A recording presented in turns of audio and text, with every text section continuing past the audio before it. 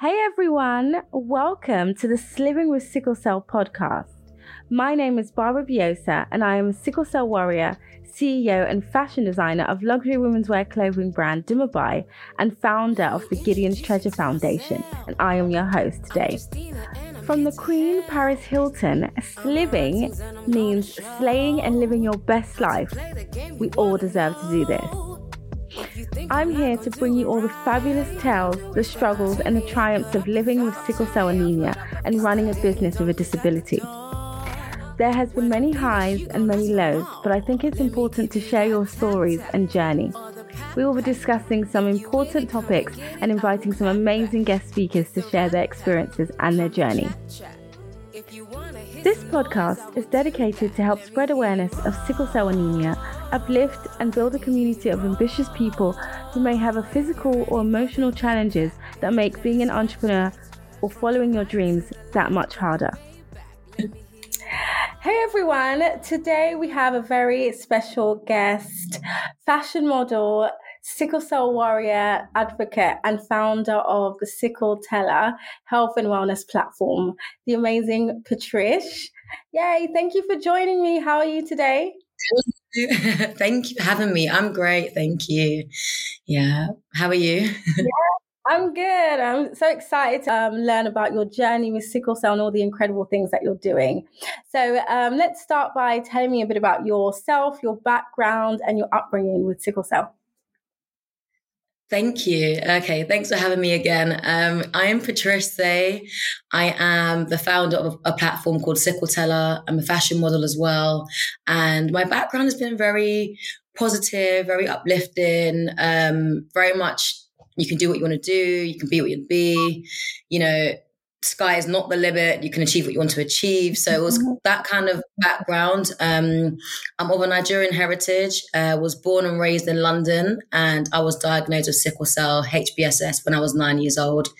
So for those first 9 years, it was just a constant question mark of what's going on, why am I in pain, going to all different hospitals in London to find out what's wrong. And then eventually when I was 9 years old, I fainted in school and was taken to the hospital and someone there did a blood test and I found out it was sickle cell. So since that diagnosis, it's just been also about precautions. So my family in my ear all the time when I was growing up about, have you got your cardigan? Have you filled up your water bottle? Yeah. Have you taken your medicine?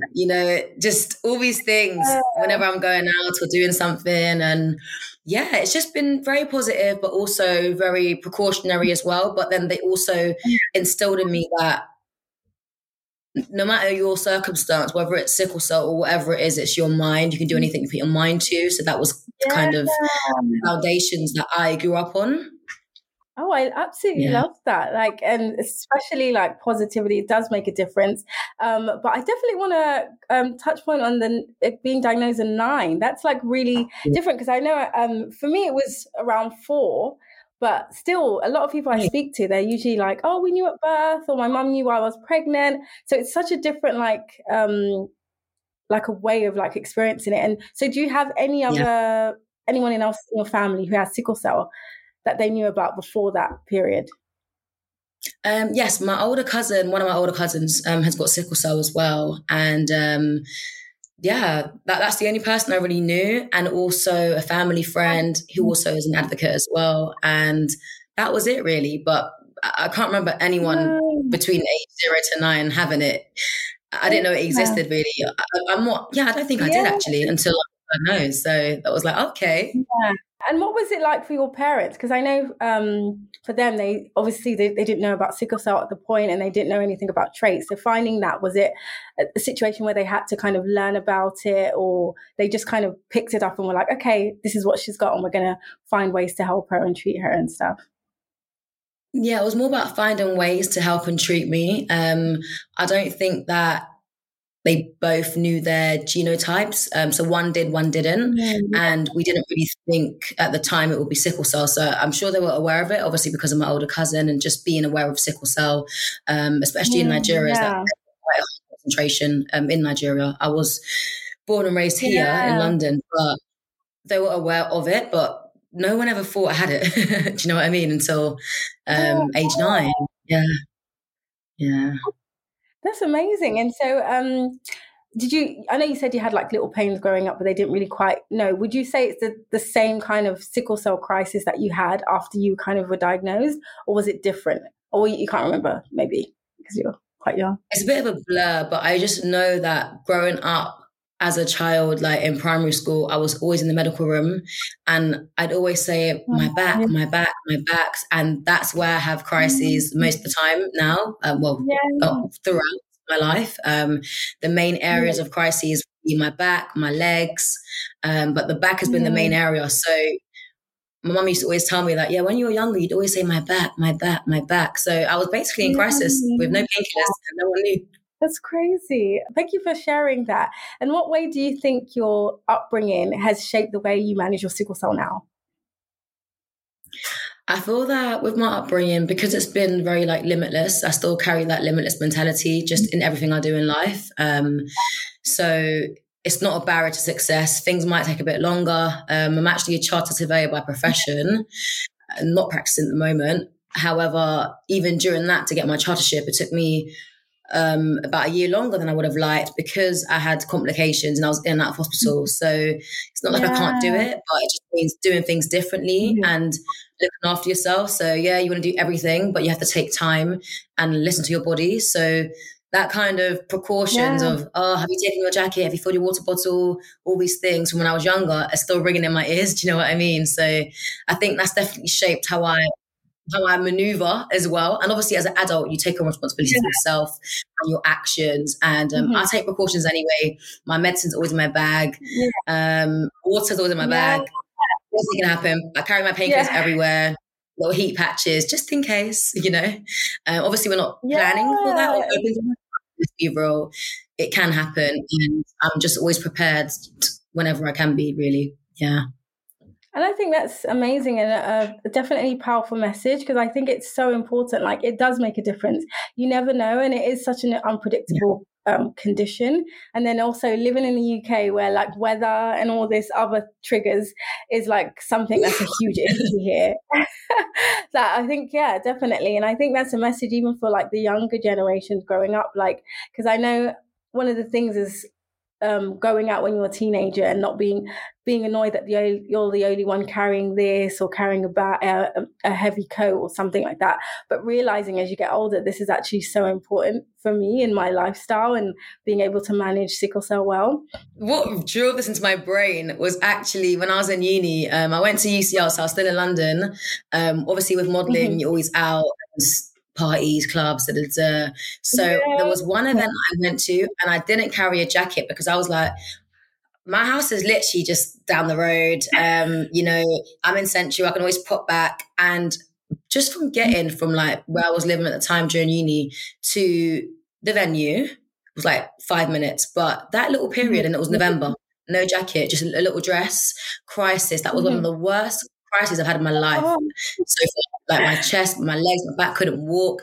I had to go to hospital obviously, and I had over 24 morphine injections.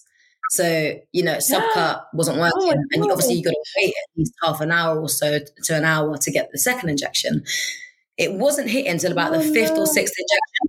And I was in for a few days. So that was a big lesson for me. And I was in uni, so I wasn't a child. Like, do you know what I mean? I think I was probably 19 or second year.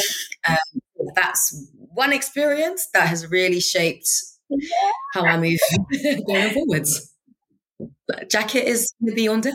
Yeah, everywhere. It doesn't matter. Even on holiday, there's been times when I've had to like, or like you're in a hot place like Dubai or something. There's been times when I've actually literally had to like go and buy a cardigan from like H&M. I'll be like, where's the closest? Because it's like cheap and cheerful. Just because I'm like, no, like when the wind blows, like it doesn't matter how hot the country is.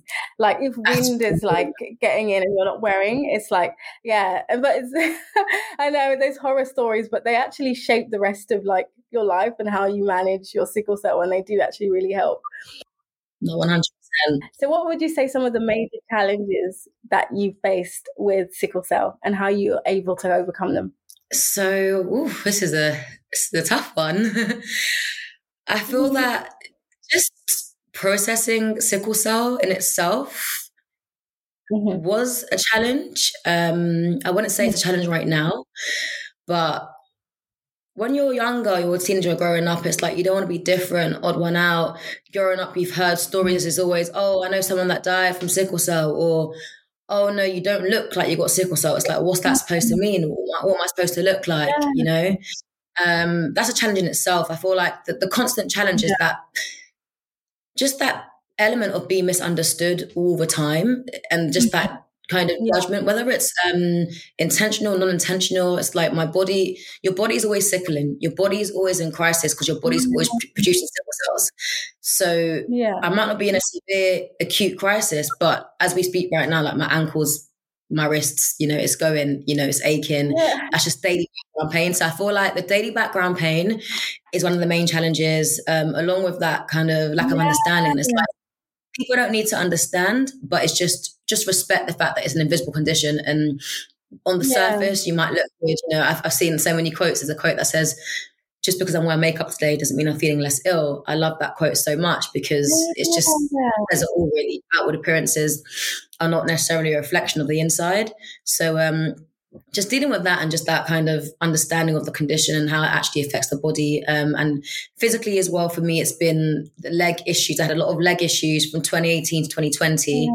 And those leg complications opened my eyes to sickle cell, because before I thought, okay, it's cool. I'll have crises, take painkillers, might have to be admitted, then we go again. Do you know what I mean? But dealing with those side effects of certain things and having leg complications for 2018 to 2020 where you can't walk and you're debilitated, and it makes you realize how debilitating this can be. And that was my wake-up call to be like, wow, it's not just crises. Like I knew it wasn't, but I haven't really experienced anything else up until that point. So it's that daily background pain. And then mentally as well, it can be a bit difficult sometimes, especially when you're feeling pain, experiencing pain, and just feeling a bit misunderstood sometimes. So I feel like those are my main challenges that I've had with sickle cell. And, we're still going through some of them, but we're working on it. And, we want to figure out with the pain clinic what's going on, doing things to help myself, different treatments, holistic health,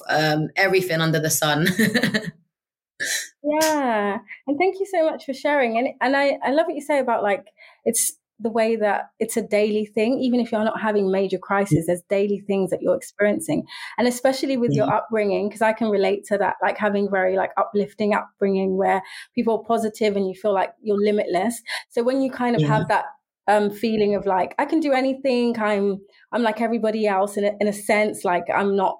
Like I can still do what other people can do, but then also having those daily struggles, and then also physical. I've always had the issue with physical because I've always been someone who's like glam and dressed up and heels. And I think also you kind of love that vibe as well. So it's just annoying when in the workplace, I think I've had always like big issues where it's like people always like, you look fine, or they don't know what it is, and like all this kind of stuff. And it's true because it goes beyond just the pain. It's really like a daily thing that you have to deal with.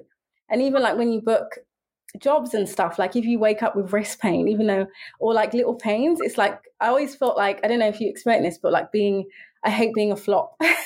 Like I hate having to cancel and not being able to show up and stuff. And it's just like I am actually a professional person. It's just this thing is, I can't actually physically do this right now. And it's just that whole battle that I feel like people with sickle cell go through. And a lot of people don't understand it because they're not aware of like the daily challenges as well.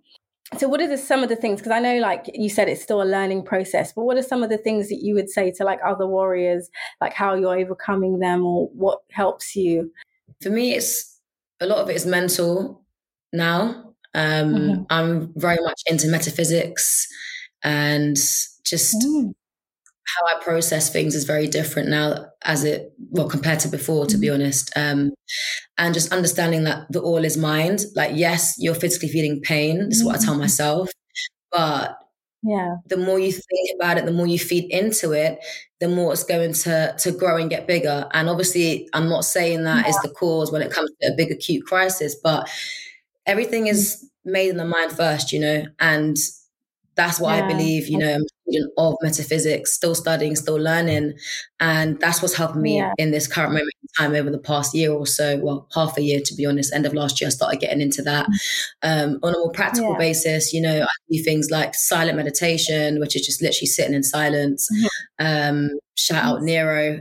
He's the person who really introduced me to this kind of way of thinking and, this school of thought. And it has helped me tremendously. I'm still haven't cracked it yet because I still feel pain. I had a crisis last week, and it's a bit annoying, but at the same time, it's about embodying the state you want to be in, and also practical as well for me, which is foam rolling, heat as well. I've got an electric blanket, heated blanket.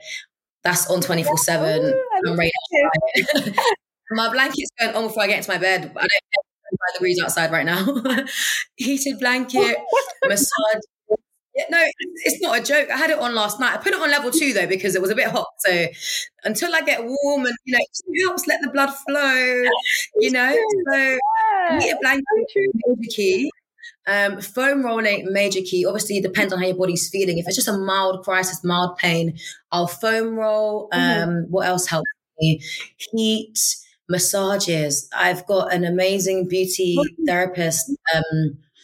Her company's called A1 Lux. A1LXB. That was her old name. A1LXB. And she does like really deep, intense massages for me because that's what I like. It needs to go down into like those muscles, and I like a lot of pressure, and there's different treatments I do with her, and I even had one a couple of weeks ago with like a sauna. She's got a sauna which you can bring along as well, and that's part of the treatment. So like a lot of self-care, a lot of like well-being things, love the spa and when I can go, because the exposure to water can be a trigger for me depending on the body. Self-care, and also taking care of the mind and the body as well, and just soft life whenever I can, whenever I can, just relax. We need that. Honestly, like I have massages a lot. I look after myself and my mind and my body. You know what I mean? That's me. Like, I am well-being queen. Even last night, facial, little face mask. It's so important. Little things just help, Yeah. I love that. I know it's so important, and soft life, especially, we even need it even more because it's I love that. And speaking of that, tell us about your health and wellness platform, Sickle Teller, and how it all started. Oh, so Sickle Teller, it's actually started. Well, I'll backtrack. So it's a platform to raise awareness for sickle cell for the time being. There's a bigger vision, obviously, but for now, I'm just raising awareness and just sharing my own personal experiences. It's a knowledge exchange. I've learned so much about sickle cell over the years, through other people as well, and healthcare professionals. A space to connect with others. I've connected with those people around the world, and it all started actually in 2016. So I've been someone who's been an advocate for sickle cell, I'd say from about 2016. In school and stuff, I'd speak about it to people if they wanted to know. During uni, I'd say, is when I knew about the help I could get, for example, for exams, extra time, all these things that people don't know about. You can actually get that. I didn't know until I was in uni. So that's when I started. That was the last bit of education I did. So that was very helpful. So I'd say that, 2016. So I graduated 2015 to 2016. I started speaking about sickle cell. I took on a few speaking engagements. I did a talk for sickle cell with Sophie, who is the owner of Music in Motion PR, one of her PR events. And that was my first ever time speaking. I remember it was at the Magic Roundabout in Old Street. And after that, people started coming up to me to speak to me about sickle cell. They were very surprised by some of the things I'd shared, some who knew about it, some didn't. And it started a conversation. And at that point, I was going by Sickle Teller, and I hadn't even started any online platforms or any YouTube or anything. It was just me speaking in different places, different things. So that's how it started. Really. I spoke again for one of Music Emotions events, and then other little speaking engagements, well, not little, but other speaking engagements. And then during lockdown 2020, because every year I was like, I want to come out, but I'm just scared. Like, and I had this fear because unless you know me personally or you're in my space or you know me, you wouldn't really know I've got sickle cell. I started sharing a bit on Snapchat, bit on Instagram, not so much, but then during lockdown 2020, I said enough is enough. If not now, then when? Just put it out there. So World Sickle Cell Day 2020, which was obviously the 19th of June, I came out, so to speak. And that's when I publicly declared to the world what's been happening. And obviously the condition sickle cell, and put out the platform, made a YouTube, put out a few videos. Obviously, I'm still dealing with the condition whilst trying to advocate for the condition. So it's like you're living with it. And there has been a bit of pauses, but we're back, and we just do what we can when we can at our own pace. And ultimately, my message right now is people to know their genotypes and to give blood, because as you know, only 1% of donors of a Black heritage, and we need certain subtypes for certain people, that being sickle cell. So it's important. So obviously, as someone who receives exchange blood transfusions, I felt like there was an onus on me to share that message. So I continue to share that message. And that's how it started, really. And it's still going. We're still growing. We're still got a lot of things on the list that we want to do, and we're going to get out a few things in the pipeline. But lockdowns when I launched, really. Yeah. Oh, but it's so incredible. And what you're doing is amazing. I love it. I think that's how I actually discovered you first, was through the Sickle Teller page. And I was wow, she's doing amazing stuff. And then you're also a fashion model. So please tell me about that journey and like the challenges or any kind of things that you face building your fashion career. Yeah, sure. So, wow, it started a long time ago, actually. And where would I even start? So I was into acting first, and I was part of the theatre, Royal Shakespeare Company, youth ensemble. I went to Identity Drama School. I was a theatre kid, so I kind of just fell into modelling. I got scouted a few times. I was like a little shy, skinny little girl, like, no, I'm okay, And eventually I was like, everyone around me was pushing me, like, no, you should do it. And I was like, okay. So I started doing modeling. I got signed to an agency, and I was with them for, I don't even know, quite a number of years. I started modeling like about 10 years ago, actually. So it's been a while. And started doing fashion week, things like that. Yeah, my agency knew about my condition, and my current agency know about my condition as well. It's something that's very important to me, and they respect that and they support that. And, it started with fashion, different magazines, Wonderland, Rankin, working with Rankin on Hunger magazine, different publications, London Fashion Week, Paris Fashion Week. And then I started to move into the commercial space. I do a lot more commercial stuff now, which I love. And I love beauty. My passions are like beauty, skincare. So, doing stuff for like Rimmel, Maybelline. So I did Elemis recently as well. That was for their summer campaign, which just came out recently. So I love doing skincare now. I still love fashion. I love Fashion Week. I love the adrenaline. Before you walk on the catwalk, just like the whole buzz behind the scenes. Backstage. I'm pulling your hair. You can doing your makeup. Everyone pulling clothes on you, and then it's like adrenaline. Then it's like lights, camera, action, walk. And I'm quite tall, about 5'11". Yeah, it's just like it's amazing. That's I'm just amazing. under 6. 5'11.75. So for me, it's been amazing. I love fashion. I love creativity. I'm just a creative individual, so I love the whole process behind the projects, behind the shoots, behind the shows, and now I'm just like more of a commercial babe, and that's what I like. I love it all though, but beauty is my passion as well, and skincare. Yeah. I love that. And I've actually seen some of your campaigns and stuff like on social media, and I'm like, incredible. Like you supermodel, like I didn't know how tall you were. I was like, damn, she looks like really tall and like really skinny.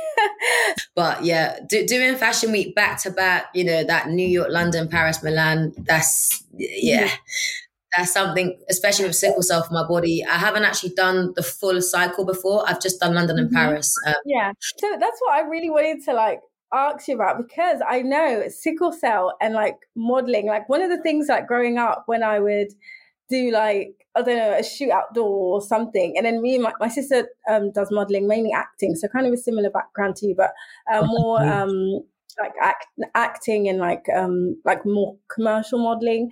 But one of the things we used to like joke about, I was like, oh my God, I can never, because we would shoot, she does like brand ambassador for my brand, and we'd shoot outdoors and I'd be like, I could never do this because of my sickle cell, because like the cold or the things, or like, and then she'll do like beach shoots and stuff like that. And I'd always be like, oh my God, I could never do this. How would somebody with sickle cell be like able to do this? And this is when I didn't know a lot of people with sickle cell. So since like starting this podcast and like on social media, I've actually met so many incredible warriors around the world doing so many incredible things like yourself. And so I was like, oh my God, I need to ask her, like, what was this like? What was this like? Did you ever have shoots where it was like you had a crisis? What were the people in the fashion industry like? Like, yeah, tell me everything, because I'm like so intrigued. Yeah, we can get into it. Thank you so much as well, by the way. Thank you. I really appreciate you having me on here and all your kind words, because it hasn't been easy. I think the first thing is having supportive agents. From my own experience.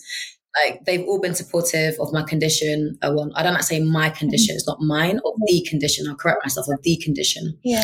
I try and not, attach myself to it, just for my own personal reasons. And like I said, with the mind, everything. So anyway, the condition. So, because outdoor shoot, I'm always like, and I'm always, like even finding out about application, and, making sure there's provisions. For example, like I remember shooting outdoor segment for Fabulous magazine. I used to work with Fabulous magazine quite a bit. And the creative director, Tracy Lee Sayer, she's amazing. I had a shoot outdoors. We're shooting in Chinatown at night. It was amazing. I still have the images in the magazine. But I was obviously like, oh my gosh, it's outdoors. But we had like a van, like some kind of filming van thing. We had 4 blankets as well. And they were making sure I was warm, well hydrated, well fed. So that was really, really good. And I worked with Tracy quite a lot. And I did another shoot for Fabulous magazine. And this was a story time, because it was on the rooftop outdoor and it was warm. It was warm. I think it was around summer months, years ago, on the rooftop outdoor.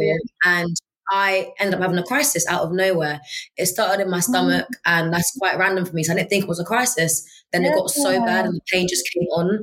And this is like literally like we've done a few shots, quite a few looks now. And I just ended up throwing up. Don't know why. I threw up, maybe because of the medication, but I threw up.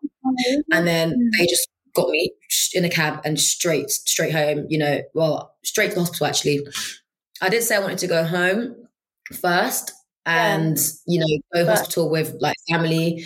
So I just remember just after me, and I felt like, oh my gosh, I've ruined the shoot. I felt so bad, but I didn't. That was just my mind and the anxiety, because these are, a team I've worked with before, and so amazing. So I felt comfortable that, okay, at least they know about my condition, the condition, sorry. And they, in the past, have been supportive, and, just whenever I've worked with Fabulous magazine, it's always been amazing. So it was just me feeling like, oh my gosh, like I don't want that to let, myself down or let my agency down. I was like, oh my gosh, are they ever going to book me again? Hopefully it doesn't ruin my relationship with the client, but it didn't, it didn't. I worked at Fabulous magazine after that, many times after that. And I'm grateful for that. So that's one experience. Another experience has been on the beach in December. It was for a fashion film, Fashion Week, outside of London, and it was December, and it was a beach shoot.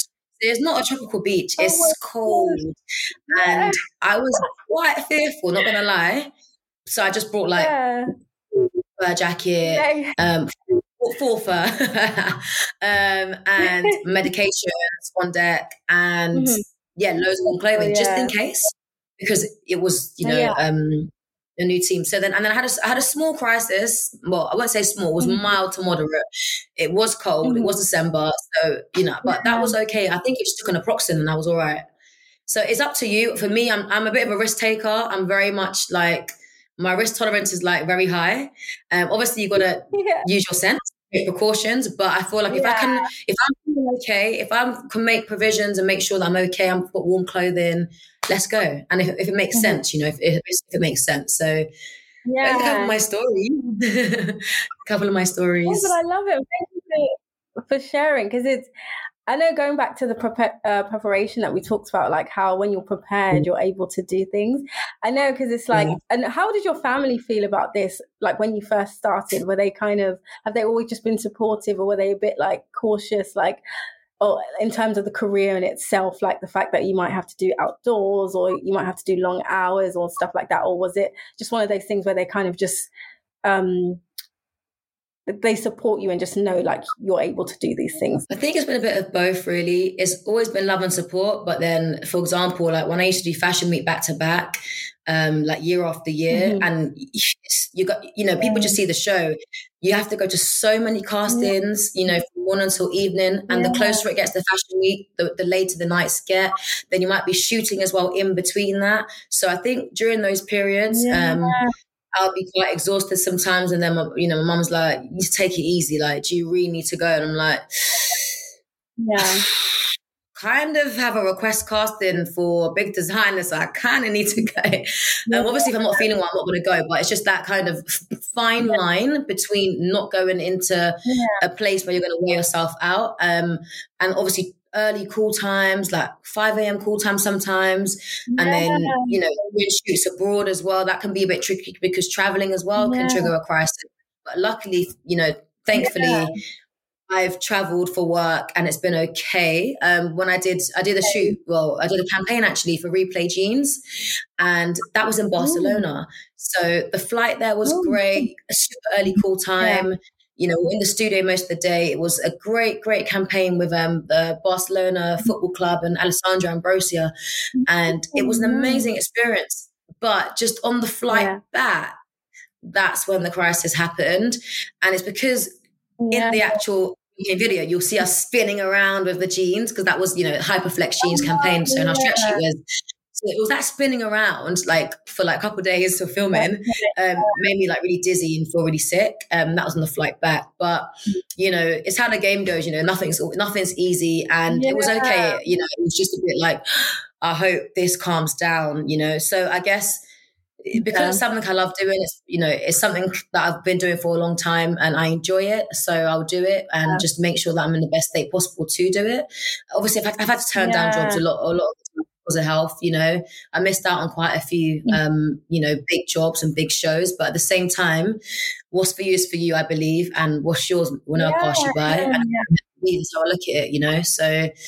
That's how it goes, really. So I feel like, they've been supportive, but it's always been a bit like, raise eyebrow, you take it easy, don't do too much. Because I'm someone that wants to do everything now. Like, let's do it, let's go. You know? Yeah. And I can relate to that. It's like with fashion, it's really hectic because it's like a little bit of the other side. And I know my parents are always like, don't overwork yourself when I'm like in the studio sewing for like hours. But like you said, when you're passionate about something, sometimes you don't even know you're working that long or that hard because you love it so much. But it's always just reminding yourself, if I do it too far, like if I take it too far and like I overexert myself, I'm going to be in hospital for like 2 weeks and I'll miss whatever the thing I'm working towards. So now I've kind of learned to just be like, okay, like, you know, listen to your body. Ultimately, like knowing when it's like, okay, my body's tired, I need to like rest, or but I really love the fact that you said your agencies were also very supportive, which is so important, because I think that really makes a difference in like how you can actually thrive in a career that you love, by having like supportive like agents or employers or stuff like that who like really understand your condition. And I think that's great. And so when you came into the career, you were very kind of transparent with the agencies and just kind of told them like, I have this health condition when you started modeling. I'm trying to think back because it was about 10 years ago now. Well, actually over 10 years ago. Yeah, I started modeling when I was 20, not 20, when I was 17, during sixth form. When I was 17, so that's why 10 plus almost. But basically, I let them know I had sickle cell. I'm not quite sure when, but I think probably when I first signed, actually. I remember my first job was with a magazine, and telling them because it was outdoor shoot, and I was like, oh my gosh, first job outdoor. I did mention then actually it was that's my first. I literally got signed, had a shoot that weekend, which for the magazine, told them I've got sickle cell and just let them know really, and it was okay. Obviously, I was like cold, but had my jacket and stuff on the side. But when you're getting shots, jackets off, like we need to shoot, you know. But like in between shots, put it on, get warm. But it was fine. And I think when I started having the exchange transfusions, I had to let them know as well that I have exchange blood transfusions every 5 weeks now at present. So yeah, my agent, like she's amazing, my mother agent, and all my agents are just supportive and very amazing and just wonderful. So it's just a case of booking out those days really. So, you know, I've booked out my next exchange, and that just helps to manage expectations as well. They're not going to waste everyone's time, the client's time, putting you forward for things on that day or for that week when you're going to be having an exchange. So I just tend to book out a couple of days from my exchange, a couple of days after, and just communication. It's just so important. Just communicating with everyone, really, like everyone. So that's what's been really helpful. And I'm quite transparent as well, because for me, it's less anxiety. So if you know that, you know, something's happening or I'm ill, God forbid, one day, it won't be a surprise. And I don't like letting people down. So at least we can preempt it, or at least plan ahead and make other arrangements, or just look out. Yeah, definitely. No, that's so, I think that's so important for every kind of warrior dealing with you just have to be transparent. There's no point in like not saying anything or pretending and stuff, and the right people will support you. Because I think some people have the fear of saying it in the beginning.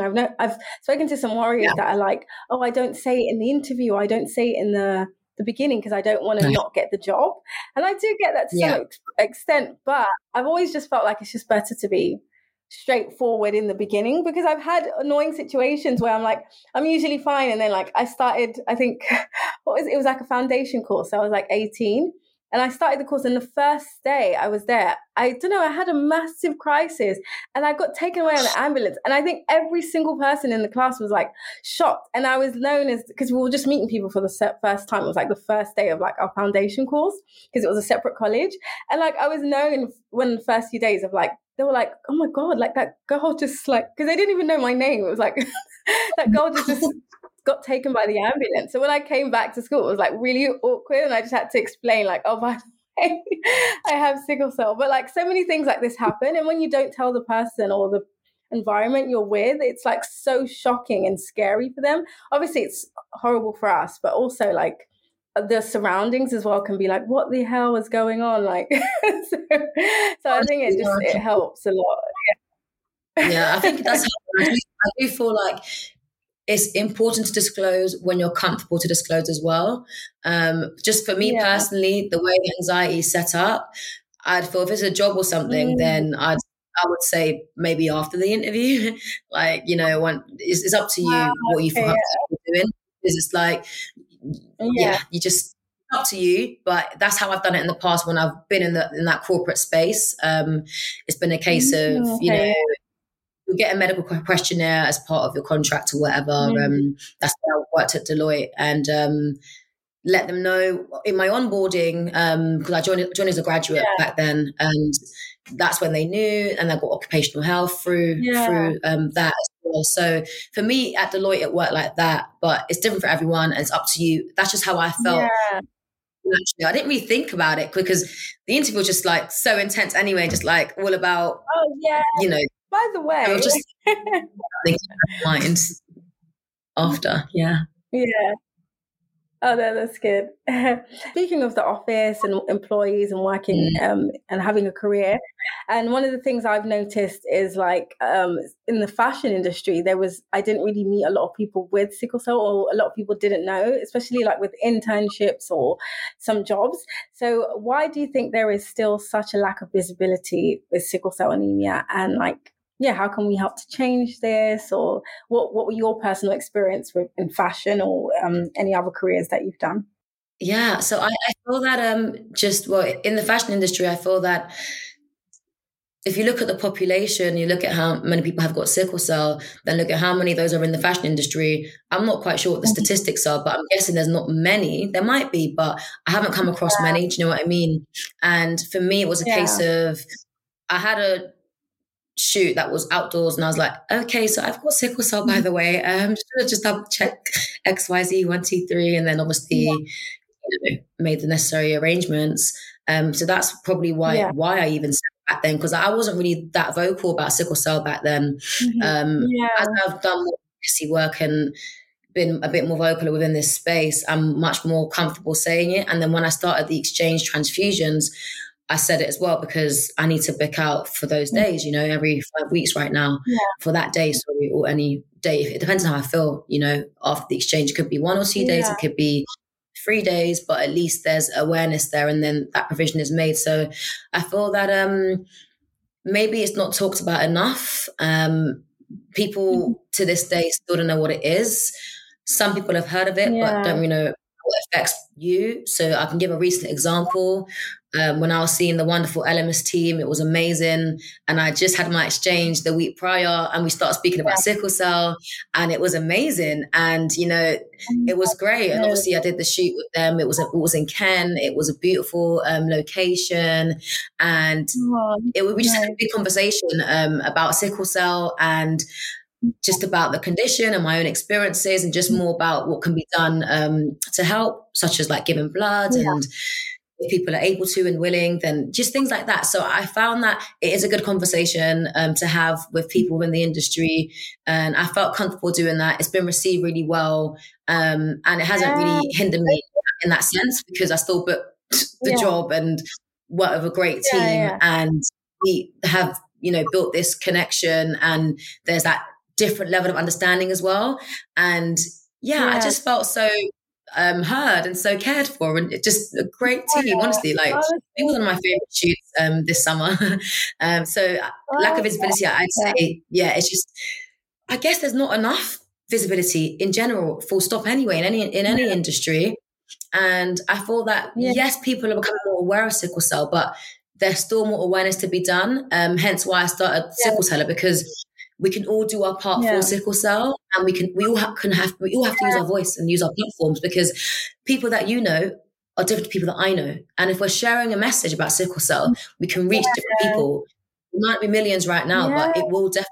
One of my videos on TikTok that got over 107k views, and that's reaching a global audience, a viral TikTok star. But it's just like every little thing you do, you don't know who it's going to reach. So whenever you feel comfortable, share. And I feel that it's just not spoken about enough. It's not seen enough, and that's partly due to lack of awareness and lack of understanding. Like I said, some may know, but they might not know exactly how it affects you or what it actually entails. So it's up to you. If you like. I can talk for days, so I can share. I love that. So I love the example you used, how like you want to shoot and then you started speaking about it, and even that makes such a huge difference, because now they know, and like if they in the future meet someone with sickle cell or something. So I feel like even just in our everyday is such a good way of just, obviously not like harassing people like, do you know about sickle cell or whatever. By the way, guys. I've got sickle cell. But no, it's good. I think I think it definitely makes a difference, especially when you're in different industries and stuff like that. We all have different careers, different paths, and if we're just connecting with a few people throughout our lives, it is. And also I think that the conversation actually came about because I was asked a particular question about myself when I was meeting the clients, and then I was like, oh well, I think I would, and that's when I mentioned sickle cell. I can't remember the exact question, but it was something with like yourself, and I think any kind of health wise or whatever. It was a particular question, and that's when I mentioned, oh well, I have a regular exchange transfusion because I have sickle cell. Then that's how the conversation started. So different conversations bring different things. So like you said, we're not going around with a big speaker saying, "Hello guys, let's talk about sickle cell." But opportunity arises, I'm the occasion. Yeah. Oh, no, amazing. And so what exciting projects are you currently working on? Oh, well, there's something exciting I'm working on with you. Yeah. Maybe that's amazing, so that's going to be great. I've got a couple of things coming up. I've got a workshop coming up as well very soon. That's with the Invisible Warrior SCD, and more details shall be coming soon about that. Obviously, September is Sickle Cell Awareness Month, and we're in full swing right now, so there's that as well. So a couple of things lined up, and a few more in the bag that I'll just keep quiet about for now. But those two things this month. So yeah, those two projects this month. You know about, I love it, and I'm excited. And what are your future goals in life in general? Like, my future goals in life are just to keep thriving and not surviving. You know, coming out of that go mode. My health is my priority, and just to be in the most optimal state of health that I can be. It's been obviously very challenging over the years. Even the past 6 months have been a challenge physically. So I'm really trying to work on that and be in this optimal state of health, because once that is where it needs to be, everything else can flow. Just to keep going, you know, and work on my mind a lot more, you know, get more into my metaphysical bag and just really study that. You know, I listen to a lot of Dr. Joe Dispenza. He talks a lot about the brain-heart coherence and like the quantum field. And I won't go into it too much now, but just really understanding that and applying it to my life, because it works. Like when you go all in, there's no way it doesn't work. You know, people have had spontaneous remissions from cancer. So how much more so sickle cell? Not to compare the two.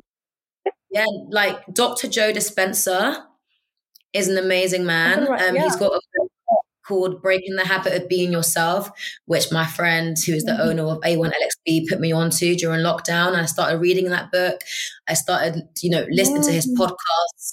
I started, you know, listening and researching his studies, and it is phenomenal. Like, and it's just pure science. It's just science. It's just how the body works, how the mind works, and that brain heart coherence. So that's what I'm going to be working on a lot more of, you know, and just getting in tune with that. Yeah. Oh, I love that. And I definitely know that you're sliving with sickle cell, you're slaying, you're living your best life. And I'm so excited to continue to see all the incredible things that you're going to do. And thank you so much. It's been a pleasure to have you on the Sliving with Sickle Cell podcast. Thank you so much. Likewise, it's been an absolute pleasure. Thank you for having me, and I will see you soon. This podcast is sponsored by Dumabai, exotic couture women's wear clothing brand for the goddess in all women. If you're interested in a one-of-a-kind piece handmade to perfection in London, then go over to our exclusive website at www.dumabaifashion.com. There you will find some unique, incredible pieces.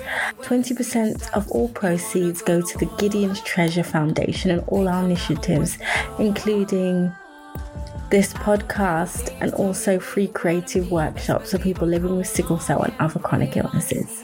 I hope you enjoyed today's episode, and I hope you will continue this journey with me. We will be discussing a lot of important topics, and we'll have some incredible guest speakers joining to share their experiences. Please subscribe and like our Instagram pages, Atelier_Dumabai and Gideons_Treasure. Feel free to leave a comment, ask a question, and if you would like to be a guest speaker and share your story, please send me an email. Details in the episode description. Love you and God bless. Mwah!